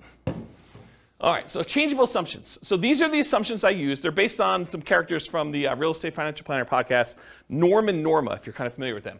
So these are the assumptions I use, but you can copy these to your own account and change any of the assumptions. So if you're like, James, I wish you did $80,000 a year in income, or I'm not saving $1,000 a month, I'm saving $2,000 a month, but otherwise this is me, or my properties where I live are not $375,000, they're $200,000, or they're $1 million, or whatever they are. You could change all these assumptions. So Norm and Norma, they're married, they're both 21 years old, recently out of college. They graduated, they work in a technology department of a large healthcare business. They have a total of $10,000 saved up between the two of them, not each. They earn $72,000 per year combined. $36,000 each, or $18 per hour times 2,000 hours worked a year is $36,000 per year. Each person combined $72,000 total. They're saving about $1,000 per month before they buy any houses. They're renting right now, and they're able to save $1,000 a month. They're obsessed about achieving financial independence so they can retire early.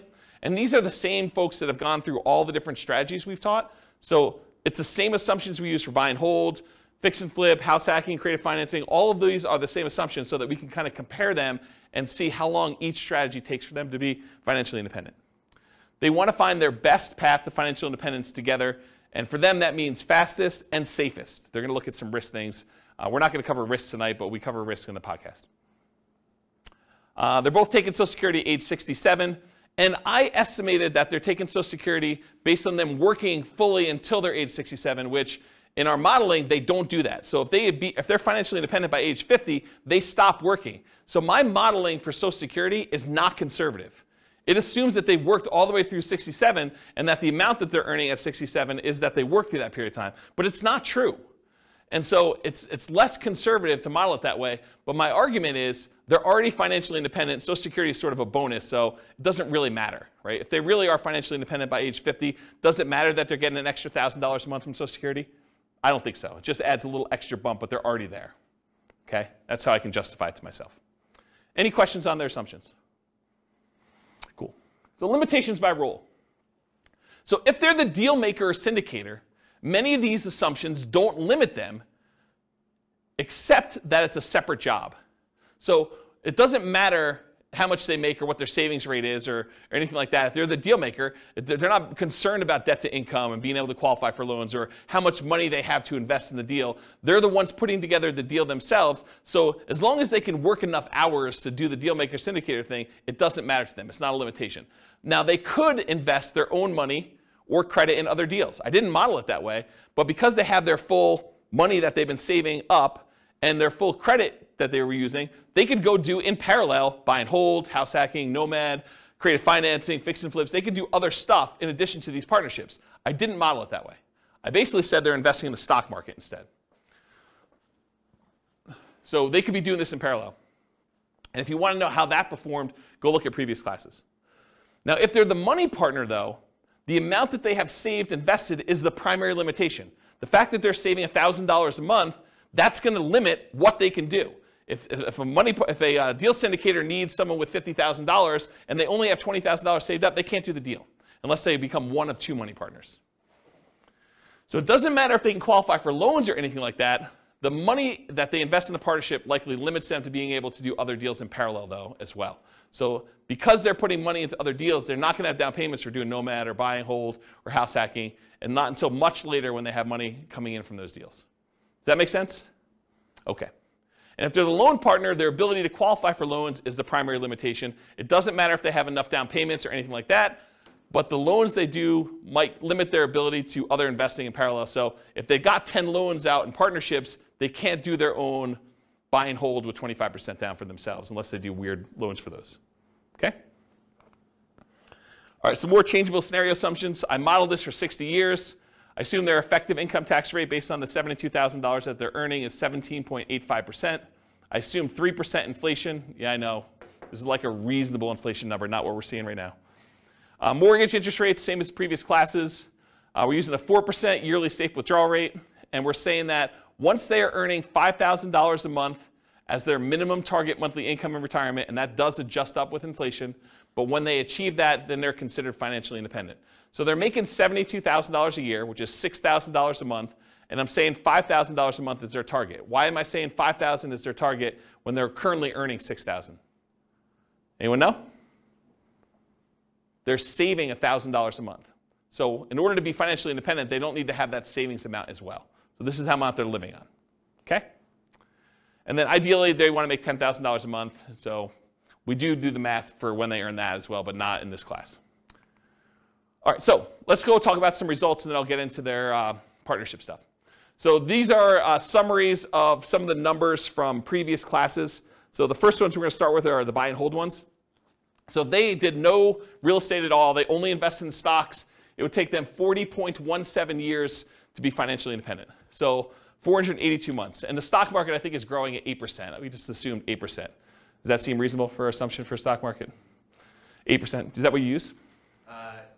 We do it based off of a balanced portfolio in all cases, not necessarily just an all-stock portfolio, because like the S&P 500 return is 12%, but that's assuming that U.S. equity markets are going to perform the same way going forward that they always have. Yeah. So we don't have that assumption.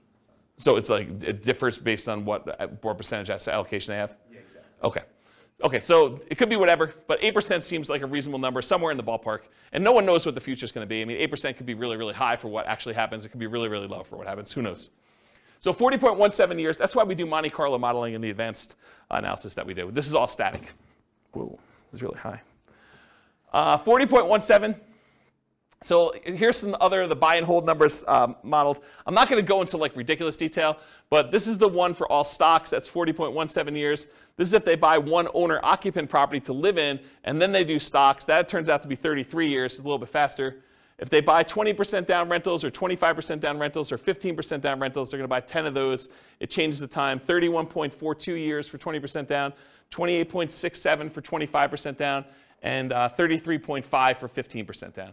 And then we say, what if they buy an owner-occupant property, but then they buy 15% down rentals or 20% down rentals or 25% down rentals? Those are all the ones where that they buy an owner-occupant property first, and then they buy their rentals. What if they do short-term rentals? Those are a little bit faster, 24.67 years, 23.67 and 24.67, depending on how much they put down. So a little bit faster to do short-term rentals.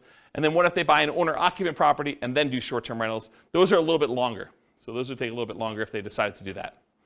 Any questions on these? This is what we covered in the buy and hold class. So if you really want to know a deep dive into this particular slide, that was like 2 hours on buy and hold. Any questions?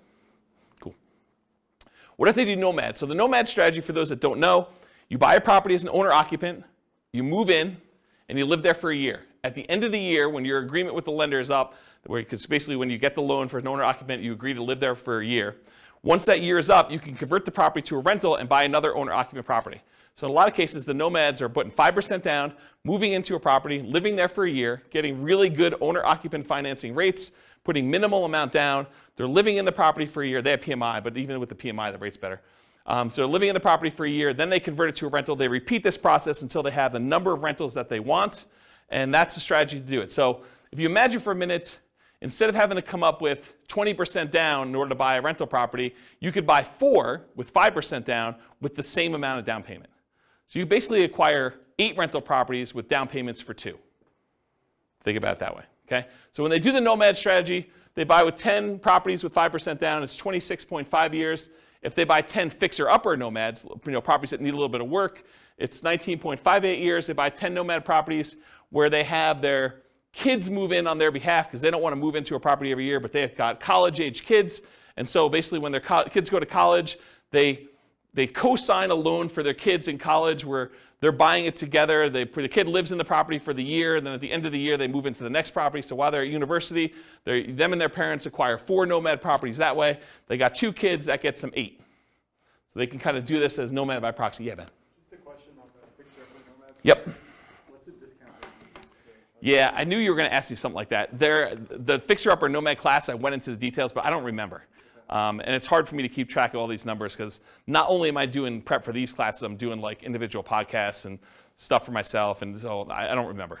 Maybe 10%? I don't remember. But it was like a number where they got a big discount, but then they also had to come up with the money to do the fix-up themselves. So it was like a weird net discount, but I don't remember what the exact was. But it wasn't crazy. It wasn't like a really ridiculously aggressive assumption. I remember thinking this seems really reasonable. Partially because it needed to be a property that was in good enough condition where they could move in and get the regular financing. Yeah. But go watch that class. Yeah. It's on the podcast. So we did that. We did nomad with short-term rentals. So they basically move into a property, live there for a year, and then when they move out, they do short-term rentals with it instead of doing long-term leases. And that takes 12.67 years. If they do house hacking, so they move into a property and they get a roommate while they're living there, or they get 2 roommates, or they get 3 roommates, or they get 4 roommates, or they buy a duplex of some sort and they kind of do that, or a triplex or a fourplex. And so we've got all the different house hacking variations there, ranging from 21.83 years to 16.67. Or if they do nomad with lease options, or if you're a real estate agent, the ultimate real estate agent retirement plan of doing nomad and moving into properties and getting a rebate on your down payment because you got paid a commission when you move in. So there's like a strategy for doing nomad where you have a real estate license and you could really minimize how much you need in order to do that strategy. So we cover that in there too, but here's the nomad stuff summarized. Okay? Here's house hacking summarized. I'm not going to go into all these, but it's all different variations of house hacking. Buying a property with 1 roommate or 2 roommates or 3 roommates or 4 roommates and different down payments, 20% down, or I think we did all 5% down. So I don't remember what we did here, but all the numbers are there. Go listen to the house hacking class for details.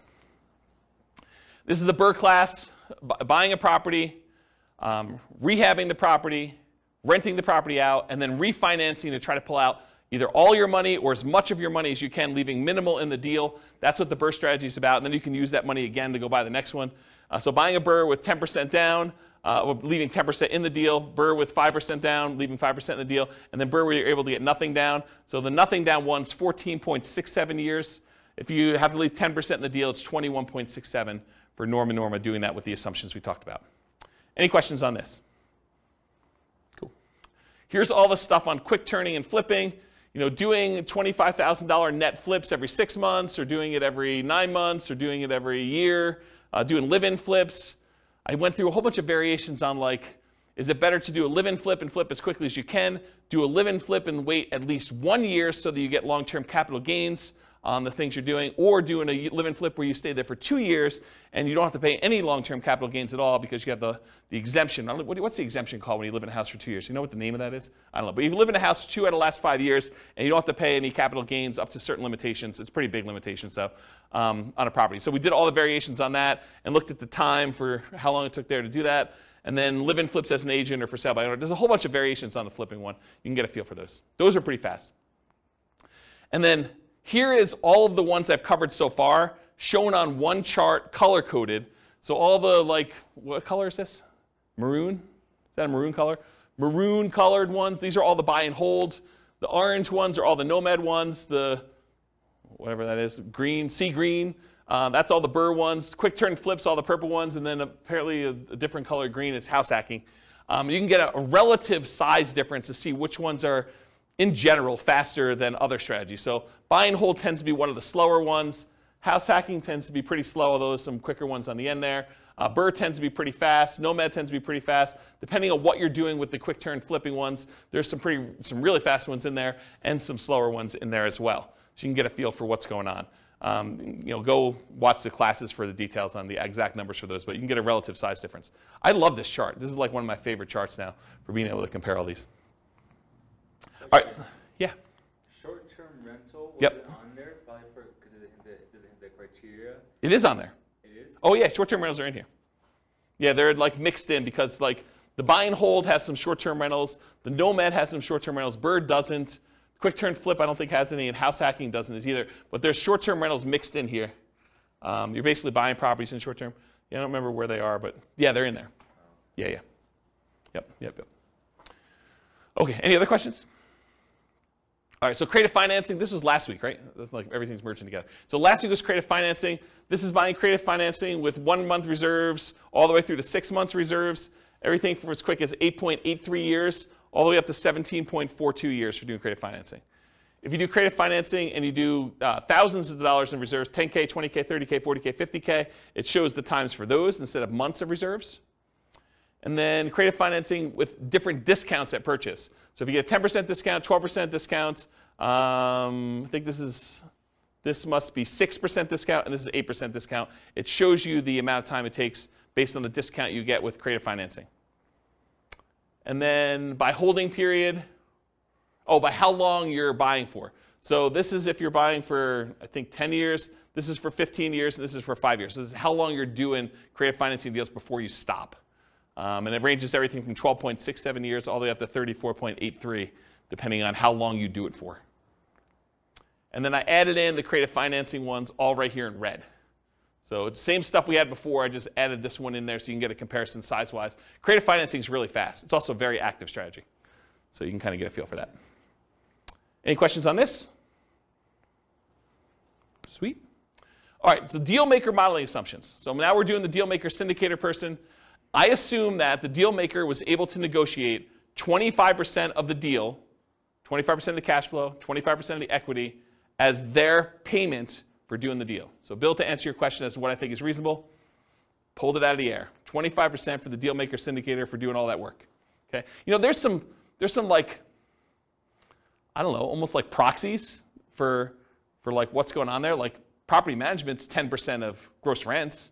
So you can figure out like what that is as a percentage of real cash flow and what that is as a percentage of equity at the end, and you can kind of get just a corollary for just property management as like that there. But then there's other stuff you're doing as well, like managing the partnership and acquiring the deal. And so I don't know, you could sort of do that. But anyway, 25% of the deal, 25% of cash flow and equity. They're acquiring the deal. They're doing property management. They're also managing the partnership. They're disposing of the deal, although it's not modeled because I assume that they hold it forever.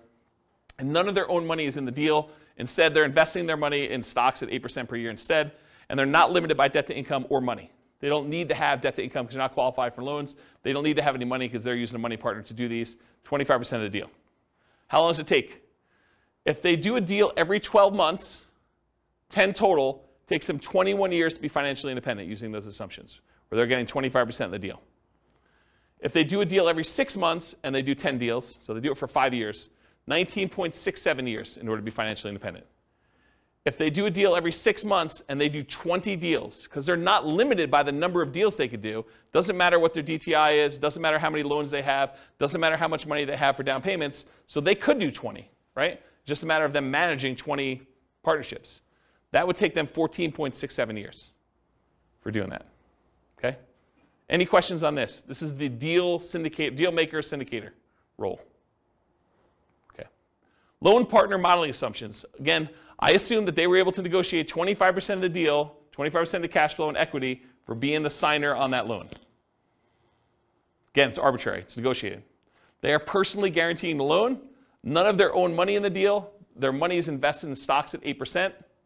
They're limited by debt to income, so they can't do 10 on day one. They don't have enough income to support it with low cash flow. But if they're doing it over time, their cash flow improves and they can qualify for more. They have to find the partnerships where they can get 25% for signing for the loan. That's another limitation they have. And they're limited by the number of loan spots. They can get 10 non-owner occupant 30-year fixed rate loans total. So they can't do 20. Looks very similar to Dealmaker Syndicator, except they can't go above 10 deals because of loan spots. So they're both doing 25%. They don't have a money limitation, so it looks a lot like the Deal Syndicator because they're using like almost an unused asset, their ability to get a loan. They're not using money to do it, right? So I added these two on the bottom, but it looks exactly like if they did 10, just like the Deal Syndicator, the Dealmaker Syndicator, 21 years for both of those. And if they do a deal every 6 months, they do 10 total, it's 19.67. They can't do the 20 though. They can't get 20, 30-year fixed rate financing loans. So that's why there's not a third one here. Any questions on that? Covered Dealmaker Syndicator, I've covered loan partner. Okay. Money partner, modeling assumptions. They own 50% of the deal. 50% of the cash flow and equity in the property. They're putting up all the cash required to do the deal, 25% down, closing costs, reserves, etc. It's a passive investment for them. Only their money's in the deal. They're not doing any work or signing for the loan. They're limited by the money and finding the partnerships where they can get 50% by putting up the money. We modeled this 2 different ways. And of all the ones, I think this is the worst modeled, in my opinion, which I can go into detail some other time. As 50% of the property based on when they'll have enough to do a full 25% down payment, closing costs, and reserves. So it takes time to do that. And then as 10% return on all their money instead of 8%. So you could look at this, someone decides to do a money partner, and instead of actually modeling it as I own part of this property and I'm looking at cash flow, what if we just said, because you've got POPs in there and everything else, maybe you're able to overall get a 10% overall return on your money. The challenge with this, and I'll draw this on the board, is what does your return look like over time on a rental property? So this is time, and this is like your percentage return. Does the return you're earning, and this is return on equity, right? Because it's the amount of money you have tied up in the deal. Okay, so return on equity. So the amount of money you have in a deal, what is your return the longer you own an investment, a rental property? It drops. And that's counterintuitive to a lot of people because they think my cash flow is improving, my appreciation dollar amount is improving, my amount that I'm getting from the tax benefits, my depreciation is fixed for 27.5 years, then it goes to 0. So that doesn't improve over time. And the amount I'm paying down the debt, well, that increases a little bit. It's increasing, but it's really increasing at a relatively slow rate, and it goes to 0 after the loan's paid off. So you'd think to yourself, hey, appreciation's going up, cash flow's going up, debt pay down's going up a little bit until it goes to 0, and depreciation's fixed. You would think that your return is going up over time, but it's not. The dollar amount you're making on the investment is going up, but the amount you have in equity is also growing. And the amount you have in equity is growing faster than the amount of your return is growing. So what tends to happen to your return over time is it tends to go down, and then it becomes asymptotic to what numbers? Anyone know? Anyone know what this number is right here, like at the low? Once a loan is paid off and once depreciation has gone away, what does it actually equal? It equals cap rate plus your raw appreciation rate. So it's whatever the cap rate is in the property, which is your return and cash flow of a property that doesn't have a loan, plus whatever your raw appreciation number is. So if properties are going up 3% a year and your cap rate's 5%, this is 8%. So your return approaches whatever your cap rate plus your appreciation number is at the bottom here. And it starts off really high. Your return on the equity you have starts off at the highest it is. And then your return goes down over time. So the longer you hold your investment, the lower the return you're getting on that investment is. It's counterintuitive to a lot of people, which is why some people will argue that whenever your overall return on equity drops below a certain threshold, some people might use 10% as an arbitrary threshold, they will either do a cash out refinance to raise up their rate again, minimize the amount they have back in the deal, or they'll sell the property and re-leverage up. Does that make sense? So you could go and say, as a strategy, hey, whenever my return on equity drops below X, then go ahead and sell the property, redeploy it as 2 different down payments or 3 different down payments or however many you can do with how much is in there, and then reboost the return you're getting on the assets you have. Does that make sense, everybody? Okay. Any questions on this? Pretty cool, right? So I was telling you this because when I kind of bumped their return up to 10%, you're like, why'd you use 10%? Well, because I think rental properties, especially leveraged rental properties, can beat a 8% return, right? Typically. Although in this case they only own half, but it could beat a 8% return from the stock market, in most cases leveraged. But over time though, this goes pretty low. You know, if you really only have 5% cap rate properties and a 3% appreciation rate, it really literally is going to 8%. And if you're a money partner and you own half of this property, you're getting 4 on your money. So you'll probably want to get out of this deal at some point or refinance out and have less in the deal so that your return on the money you have invested is higher. So I used 10 because I picked it. I went and I actually looked at the average for the first, I think, 10 years, and it was higher than that, but not much. But you can go look at those numbers on there. Okay? So I'm going to model it 2 ways. I'm going to model it where they own 50% of the rental, but they put down the whole down payment. I'm going to model it where they put 10% return on all their money. So instead of the stock market money that they were earning 8%, I'm just going to say it's earning 10. And we'll look at the difference between those two. So these are the two. If they own 50% of the properties, it takes 46.8 years, 46.08 years. If they get 10% return on their money instead of 8%, it's 33.17 years. So pretty slow compared to the other strategies. Okay? Any questions on Money Partner?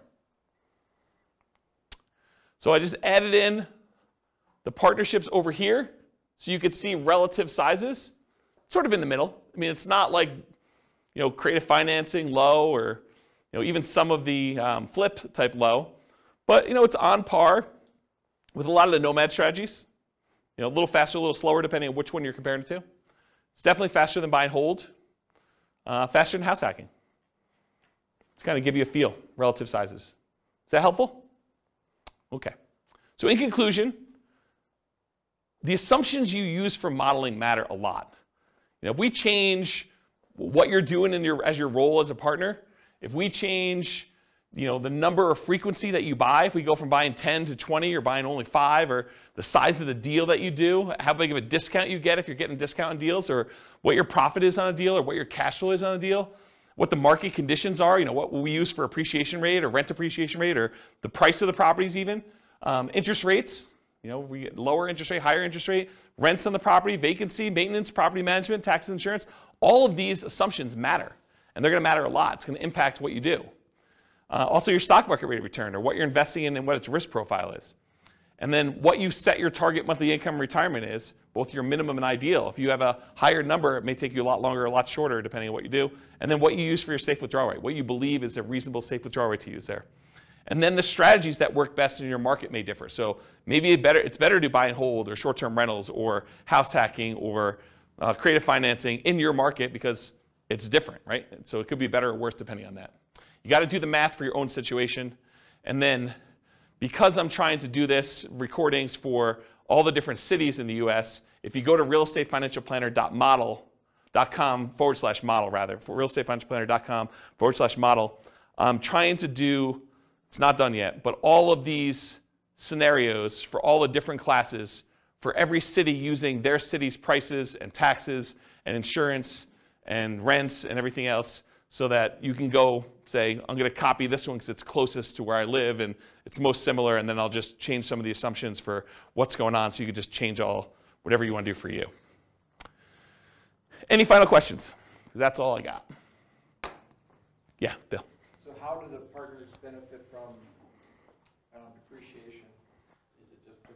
ownership? Is it past, I guess that's a tax question. Yeah, that's a tax question. So the question was, how does the partners benefit in depreciation? I don't do my own taxes. I have a CPA do it. But my understanding is that it's based on your ownership percentage. But I'm not 100% sure because I don't do that. And honestly, I was making too much money to take the depreciation benefit for many, many years. And this is probably the first year where I didn't. Okay. So I don't even know. I don't look at my taxes, honestly. It's unfortunate, but I guess you could add that into the model. I mean, it wouldn't be a mess, but for the. we do take that into account. Oh, okay. Yeah, we do model it. So you do get the depreciation benefit based on your ownership share. That's how I do model it. Yeah, but it's a relatively small number. Yeah. I mean, yeah. Yep. Any other questions? Is that helpful? Kind of a crazy class. Now you see the format right now. If you've been to other ones we've done, there it's like same format, but you now get to see it from different strategies, perspectives. Okay. No final questions? Question. Yeah, question. For someone who is new, how do you access those previous classes? They're on the podcast. Okay. Yep, they're on the podcast. Remember that city podcast one I was telling you about? Yep. So go look and click on a link for a podcast. All right, cool. Any other questions? Sweet, guys. Thanks for coming. I do appreciate it. I will talk to you all soon.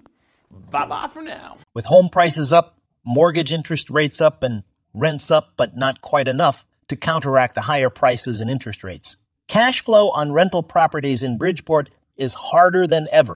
Book a call with the Real Estate Financial Planner to apply our proprietary 88 strategies to improve cash flow on your rentals. See the show notes for a link to schedule your call and improve your cash flow today. If you're a real estate agent, lender, or professional in Bridgeport that wants to help our real estate investor listeners, consider reaching out to learn about collaboration opportunities with this podcast. We'd love to add more value to our listeners by having you assist our investors buy, sell, and finance their real estate investments. See the show notes to schedule a call to discuss collaboration opportunities.